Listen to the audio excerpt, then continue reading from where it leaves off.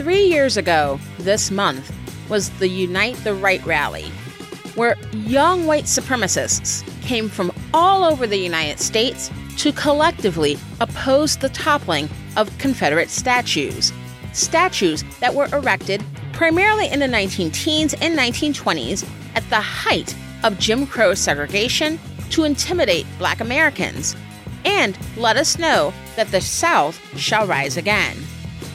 The Unite the Right rally was held in Charlottesville, Virginia. These white supremacists clashed with a multiracial group of counter-protesters.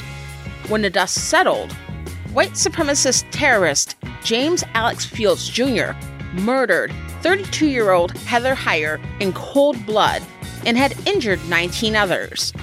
Other white supremacists had unleashed extreme violence against counter-protesters, including the beating of DeAndre Harris in a nearby parking lot by 6 white supremacists.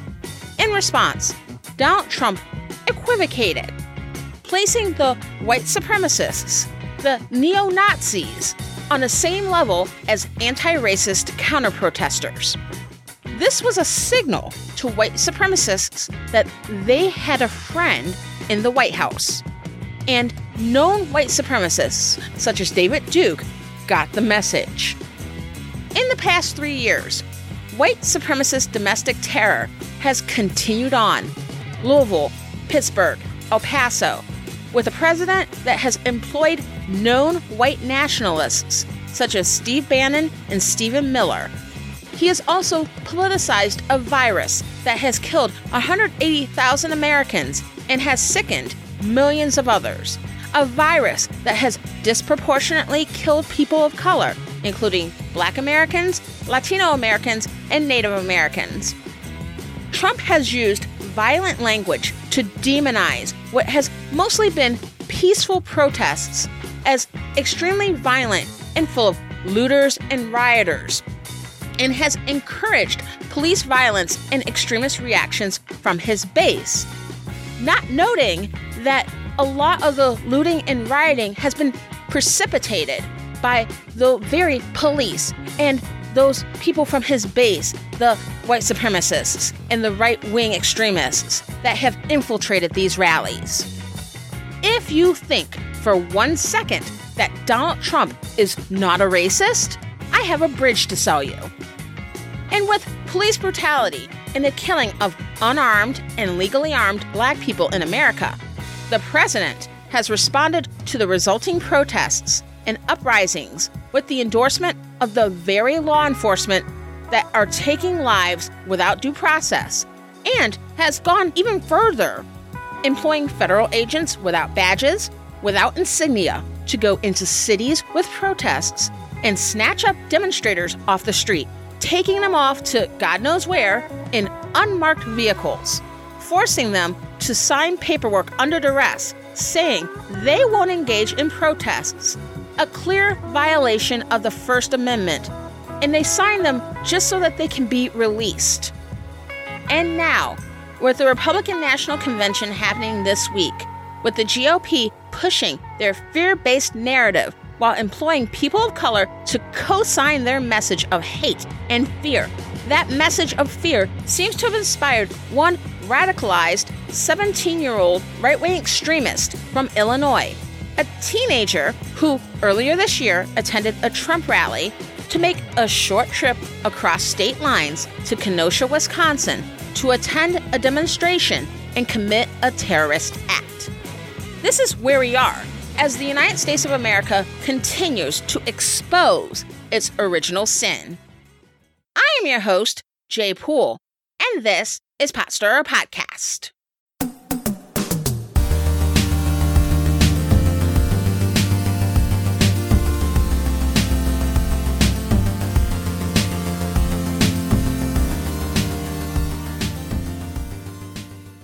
Welcome to Pot Stirrer Podcast, where politics, religion, and history collide, and it's not always polite. I plan to put out part 3 of the U.S.-Middle East Relations series this week. That is still in the works, and it's coming very soon. But I could not let this moment pass without saying something. This is a bit shorter than a normal episode, because it's not a normal episode. It's one that I hadn't planned to do, and this is a commentary episode where I'm giving my thoughts on what's been happening in the national news lately. If you've been with me a while here on Potstirrer Podcast, you might remember Editorial by Jay. So think of this episode as pretty much that. This is a very brief background. Please keep in mind that I'm discussing events with details that are unfolding as we speak. As I've been putting together this episode, more details continue to come out, so if I miss anything or if I get anything out of order, that's probably why.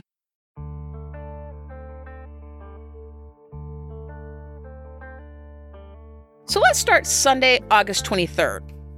Police in Kenosha, Wisconsin were called to a domestic dispute involving an altercation. According to his family, 29-year-old Kenosha resident Jacob Blake Jr. was attempting to intervene and defuse a dispute between two women. There are some questions about that, and the details are unfolding at this time, but what is clear is that police shot him 7 times in the back. Some reports say he had a knife in his car. Yet, whether he had a knife in his car or not, Jacob Blake was facing away from the police and not an immediate threat, and Kenosha cop Rustin Shesky emptied his pistol on him anyway, in front of Blake's 3 young children. While Blake survived the shooting, his spine was unfortunately severed from the shooting, and he will likely never walk again. Due to this incident, protesters took to the streets of Kenosha due to yet another incident of police brutality against a Black American, in what would be classified anywhere else but the United States as an uprising. While largely peaceful, clashes between protesters and police did turn violent, and there was property damage. On the night of Tuesday, August 25th, a young white man in Antioch, Illinois, 17-year-old Kyle Rittenhouse, who reportedly idolized the police and was a staunch Blue Lives Matter supporter, allegedly took an AR-15 rifle, which he was illegally in possession of, and headed out with his mother. His mother, also armed, reportedly drove him across the Illinois-Wisconsin border to the Kenosha protests. While there, Rittenhouse entered the hot zone where the tensions were highest and allegedly shot 3 of the protesters. 2 of these protesters, 26-year-old Anthony Huber and 36-year-old Joseph Rosenbaum, were killed. Another protester was injured but survived. Rittenhouse was at one point chased by the crowd after killing one of his victims, but was able to get away thanks to Kenosha police, who were in no hurry to arrest him. He was able to make it back home with his mother unabated and get a good night's sleep before the police in Antioch picked him up the next day. Here's what's so wild about all this. Kyle Rittenhouse is on video, allegedly saying, "I just killed somebody." And he is on tape with an AR-15 clearly strapped across his chest. And police not only allow him to walk away scot-free, but they also offer him water? One cop says, as Rittenhouse and other armed civilians walk by, quote, "We appreciate you guys, we really do," end quote. The 8 p.m. curfew set in Kenosha due to the protests had passed, but Rittenhouse and other armed civilians who showed up that day were not told to disperse. Only the protesters exercising their First Amendment rights. The militia with the guns, including a cold-blooded killer, were thanked by police. And let me remind you, this was the same police force that saw Jacob Blake, who was facing away from them, no gun, as enough of a threat to pump 7 bullets in his back. This terrorist, alleged terrorist, Kyle Rittenhouse, was able to kill protesters and the police who want to come out here and claim we should call them for help. Let it happen. Kenosha's police chief even gave cover to the young terrorist and pretty much blamed the protesters for being attacked and killed, saying that nothing would have happened if they had obeyed the curfew. The same curfew they did not expect Kyle Rittenhouse or any members of the armed right-wing group out there that night to abide by. We see you. This is why we don't call the cops. This is why we protest. This is why we kneel. At the same time this is all happening is the Republican National Convention, a convention where the right-wing notion of law and order, or in other words, rules for thee but not for me, was on full display. Speaker after speaker after speaker pledging fealty to Donald Trump. The convention focusing on an unapologetically Blue Lives Matter narrative, with Black people only on display to claim they're buddies with Donald Trump and to provide cover for his multitude of sins. Mike Pence speaks on Wednesday as well and mentions the murder of a federal officer at an Oakland Black Lives Matter rally, insinuating that this officer died at the hands of protesters. But the truth is that the person in custody for killing him is from the right-wing extremist group Boogaloo. Prosecutors believe that the suspect wanted to sow anger, civil unrest, and perhaps a second civil war by targeting the cop during the protest. Of course, Mike Pence doesn't mention that part. No one mentions that when killers and violent offenders, actual violent offenders, are arrested at protests, most are right-wing extremists and white supremacists. As a matter of fact, while right-wing extremists have perpetrated the majority of terrorist acts in the United States post 9/11, these Republicans don't mention the threat of white supremacist and right-wing terrorism at all. In their world, Black Lives Matter and Antifa are the bad guys. The RNC painting a narrative of being the party of Abraham Lincoln, while embracing the legacy of Barry Goldwater, Richard Nixon, Ronald Reagan, Lee Atwater, Pat Buchanan, Jesse Helms, and Strom Thurmond. It's as if no one at the RNC has ever opened up a U.S. history book written after 1964. Police are abusing their power, and civil unrest is brewing while the party of convicts and crooks screams law and order. The country is being torn apart, and the Republicans are living for it. It's like we're living in 1968, but not really, because it's 2020 and we're in the worst timeline. And as sports is trying to make a comeback without crowds due to the coronavirus, the shooting of Jacob Blake Jr. and the terrorist attack allegedly perpetrated by Kyle Rittenhouse are leading many athletes to draw attention to what is happening the best way they can, through their platform as players. Led by the Milwaukee Bucks, NBA players staged a walkout that led to Wednesday's playoff games being postponed. WNBA players did the same, as did Major League Soccer and some Major League Baseball teams. Tennis phenom Naomi Osaka withdrew from her semifinal match at the Western and Southern Open.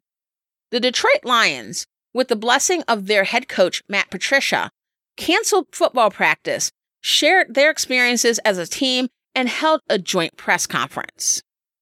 I'm still not watching the NFL due to their treatment of Colin Kaepernick, and that they still refuse to apologize and take responsibility for their abhorrent actions. But it's a step in the right direction for my favorite NFL team, and I can respect that. It's something to behold that all of this is happening exactly 4 years after Colin Kaepernick began his protest. As predicted, the usual suspects on social media, and probably real life, are upset. Shut up and play. Shut up and dribble. They should protest on their own time. I'm canceling my season tickets. My season tickets I don't really have. So on and so forth. But you know what? When it comes to athletes using their platforms to draw attention to this issue, I'm here for it. See, I grew up back in the 90s when Michael Jordan was in his prime. MJ was considered by most to be the best basketball player who ever lived, and maybe even the best pro athlete. I respected his talent, but I never liked him. Sure, part of it was because he and the Chicago Bulls steamrolled my team, the Detroit Pistons, or that he helped to keep guys like my favorite player, Reggie Miller, from getting a ring. But my real problem with Michael Jordan was that he was more concerned with his money and the adoration of the more conservative among his fans than taking a stand for justice or for anything that actually mattered in real life. As he once said, and still stands by to this day, quote, "Republicans buy sneakers too," end quote. In retrospect, he may have been giving money to organizations without announcing it, and you know what? That's great. But I don't get into the habit of counting other people's money, and there's more to how you can make a difference than throwing cash at it. There's something about making your spotlight count for something. I look at people like Muhammad Ali, Tommy Smith, and John Carlos, men who met the moment, as former First Lady Michelle Obama would say, and did so when it was unpopular, and whose acts of courage came at a cost. Colin Kaepernick and Eric Reid also met the moment, and they paid a price. Colin Kaepernick in particular was made an example out of and unofficially kept out of the NFL for it. This was a quarterback who once led his team to the Super Bowl game, and now all of a sudden he's worse than all the starter quarterbacks and all the backup QBs in the league? Yeah, no. It's clear what was up. I'm not stupid. Don't gaslight me. The acts of these men to kneel in protest of police brutality, while Barack Obama was still president, mind you, and then others did the same. But Donald Trump got into office, and the guy who had always been pissed the NFL didn't give him a team after the folding of the USFL made these protests about himself. And in so doing, he made Kaepernick a pariah. At the end of the day, I respect Colin Kaepernick and Eric Reid a lot more than Michael Jordan. It might not be a popular opinion, and let's be for real, it's not like a billionaire has any reason to care about the opinion of a random woman in Ohio, but I stand by it. Circling back to the events of the past week, I have said this for a while, as many of you know, but in the United States, young white men and boys are being targeted for radicalization into white supremacist extremism and domestic terrorism. Much like Islamic extremism, white nationalist and Christian nationalist extremism is much the same. Young people being taught distorted narratives and being told that essentially the American or Western or European way of life is under attack, and it's up to them to take up arms and fight for it. But instead of some guy in robes on grainy VHS tapes, it's politicians and other public officials on Facebook and Twitter and other mainstream social media outlets. It's men and women in suits sitting in snazzy, well-lit studios at the highest-rated cable news station, and even at the White House. And young men like Kyle Rittenhouse. And I say young man because even though he's 17, if a black kid did the same thing that he did, walked around with a gun and shot somebody, they would call him a man and they would charge him as an adult. So you know what? For the purposes of what happened, Kyle Rittenhouse is a man. Kyle Rittenhouse is the type of target that white supremacists and right-wing extremists seek to indoctrinate. And what they've done appears to be successful.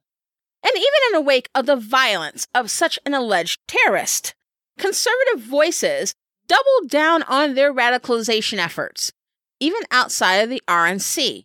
Tucker Carlson praising the terrorist and calling for more like him. Former NFL linebacker Brian Urlacher posted an Instagram message excusing the attempted murder of Jacob Blake Jr. and saying that former quarterback Brett Favre was braver than the NBA players staging a walkout because Favre played a game right after his dad died? What? Urlacher also liked an Instagram meme that said, quote, "Free Kyle Rittenhouse," end quote. The Christian alternative to GoFundMe, Give, Send, Go, is hosting a fundraiser for the alleged terrorist, which is unfortunately doing quite well.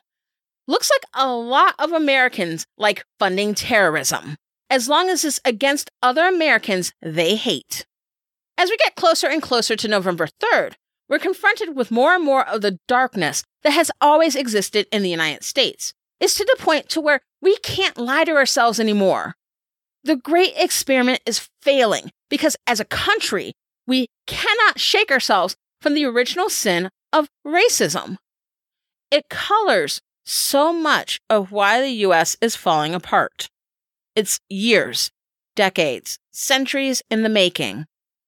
Because we never truly dealt with the sin of racism, the United States is dealing with extremely high numbers of coronavirus infections and COVID-19 deaths, a disproportionate number of deaths being people of color. Donald Trump chose to ignore it and then made it seem like it wasn't such a big deal. It's our new hoax. It's a Democratic hoax. And then diverted needed assistance from states led by Democrats, probably because the virus was disproportionately affecting people who weren't voting for him anyway.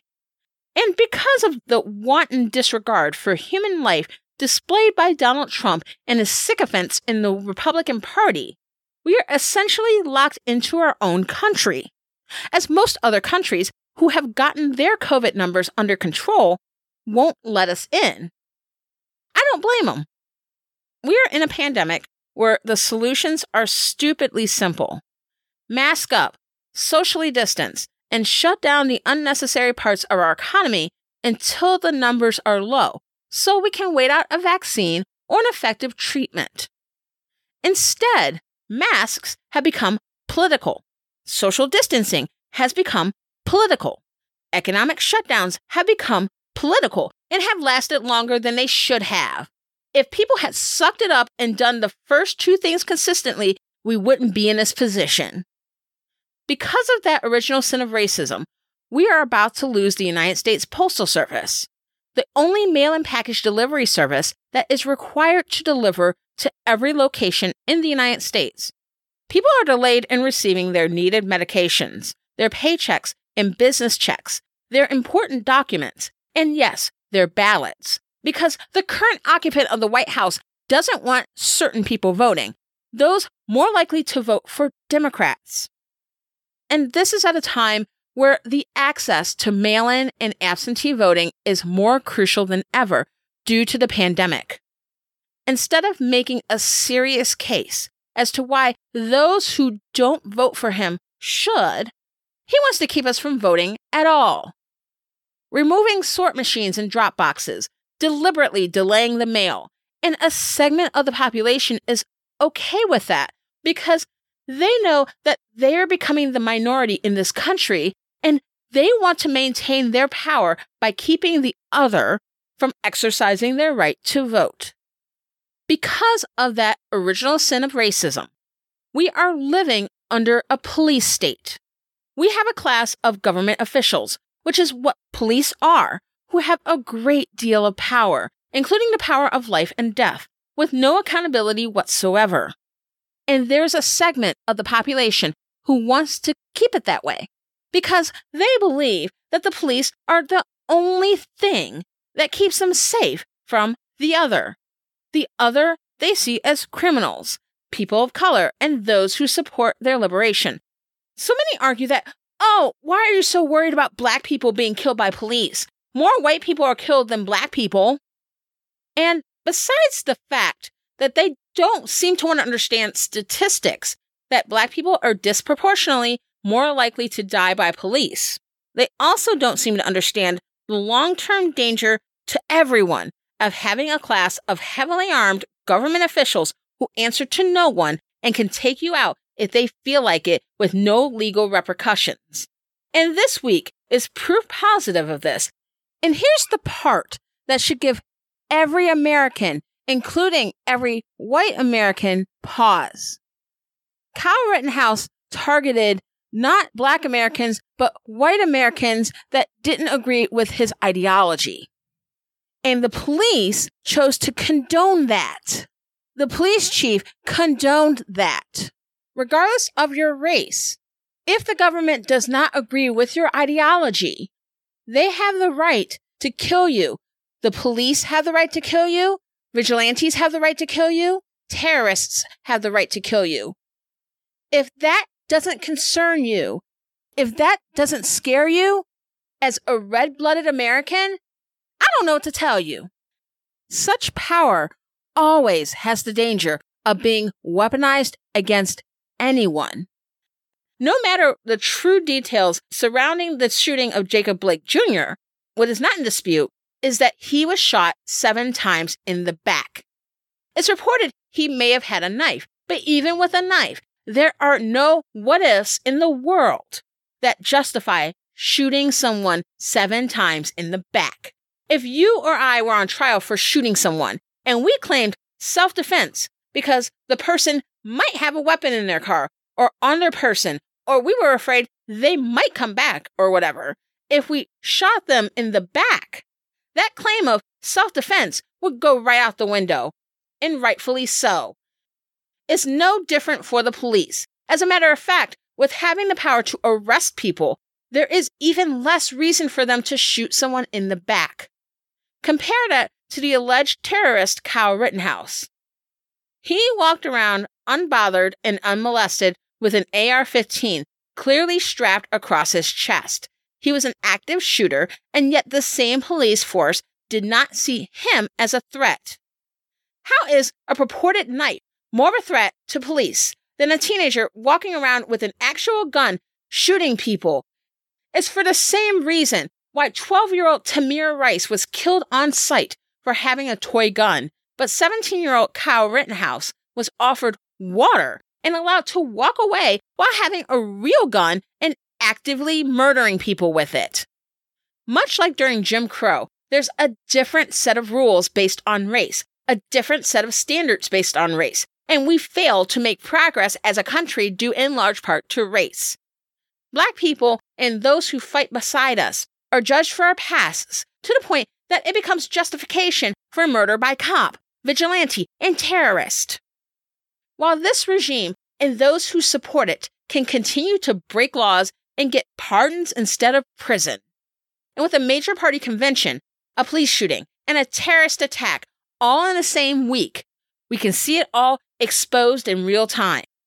That original sin of racism places part of our population, a greater portion than many of us would like to admit, in a perpetual state of fear. Fear that the other will gain any kind of equality. Fear that they are losing power. Fear that with a loss of power will come retribution. And our country is falling apart due to that fear. But at this point, it's become more clear as to why this is happening. The true heart of our country is being exposed. But my question is this: what are we going to do about it? I'll end with this. Naomi Osaka, when announcing her withdrawal from the Western and Southern tournament, said in part, quote, "As a Black woman, I feel as though there are much more important matters at hand that need immediate attention, rather than watching me play tennis. I don't expect anything drastic to happen with me not playing, but if I can get a conversation started in a majority white sport, I consider that a step in the right direction. Watching the continued genocide of Black people at the hand of the police is honestly making me sick to my stomach. I'm exhausted of having a new hashtag pop up every few days, and I'm extremely tired of having this same conversation over and over again. When will it ever be enough?" End quote. I'm tired too. The next episode should be the 3rd installment of the U.S. Middle East Relations series. That is in the works and will be out in about a week or two. There's also an interview coming down the pike with Allison K. Garcia, author of Vivir el Dream and Finding Amor. Allison is a talented author and friend of the show.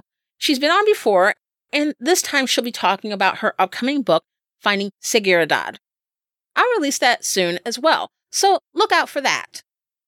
November 3rd is about 10 weeks away, so it's going to be pretty busy here at Potsdamer Podcast. Some cool episodes will be dropped pretty soon in the run-up to the election. And speaking of the election, if you're a U.S. citizen and eligible to vote, make sure you get registered as soon as possible. Look into mail-in voting and absentee voting in your state, and if available in your state, apply now. Go to vote.org, which is informative and nonpartisan, to learn more. Thank you so much for listening to Potsdamer Podcast. If you enjoyed the episode, subscribe on Apple Podcasts, Spotify, or on your favorite podcast app. Go to potsdamerpodcast.com/download, and you'll see the links to the podcast on various podcast players. If you subscribe for free, you can get new episodes once they come out. And if you enjoyed the podcast, please give us 5 stars and leave a review. And right now, I'm on fire on Twitter, so follow me there at PotsdamerCast. I'm Jay Poole. Let's fight for America's future, because freedom is not free.